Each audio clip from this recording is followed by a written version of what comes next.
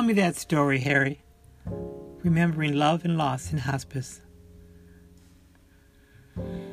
Harry was asleep most times I visited him at Park Ridge. His roommate, Ed, would greet me at the door, his hands deftly working the wheels on his chair. "He's sleeping," he'd report, then turn and head toward the nurse's station. I'd hear him yelling, "I'm hungry! Is anyone going to get me some dinner?" Harry looked up, grinning. He's always like that. Grumpy guy. So unlike Ed, Harry greeted his guests with a smile and a handshake every time. Old school. "What you got there, Reuben?" Harry noticed the 2 bags I set on his windowsill.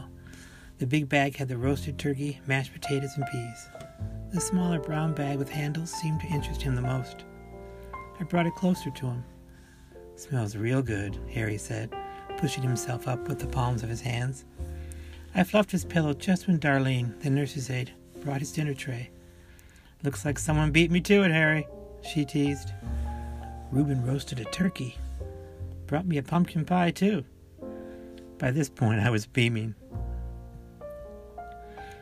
Harry liked my turkey, but he loved the pie, which I didn't have the heart to tell him was store-bought.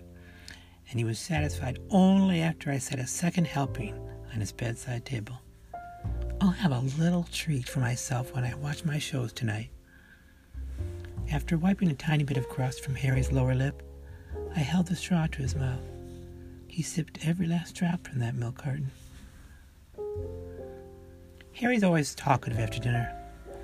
I had about a 20-minute window to either give him an update on my life with my grandkids or to hear the story of his cross-country road trip from Ypsilanti, Michigan, all the way west to Santa Monica, California on his 67 Yamaha Trailmaster.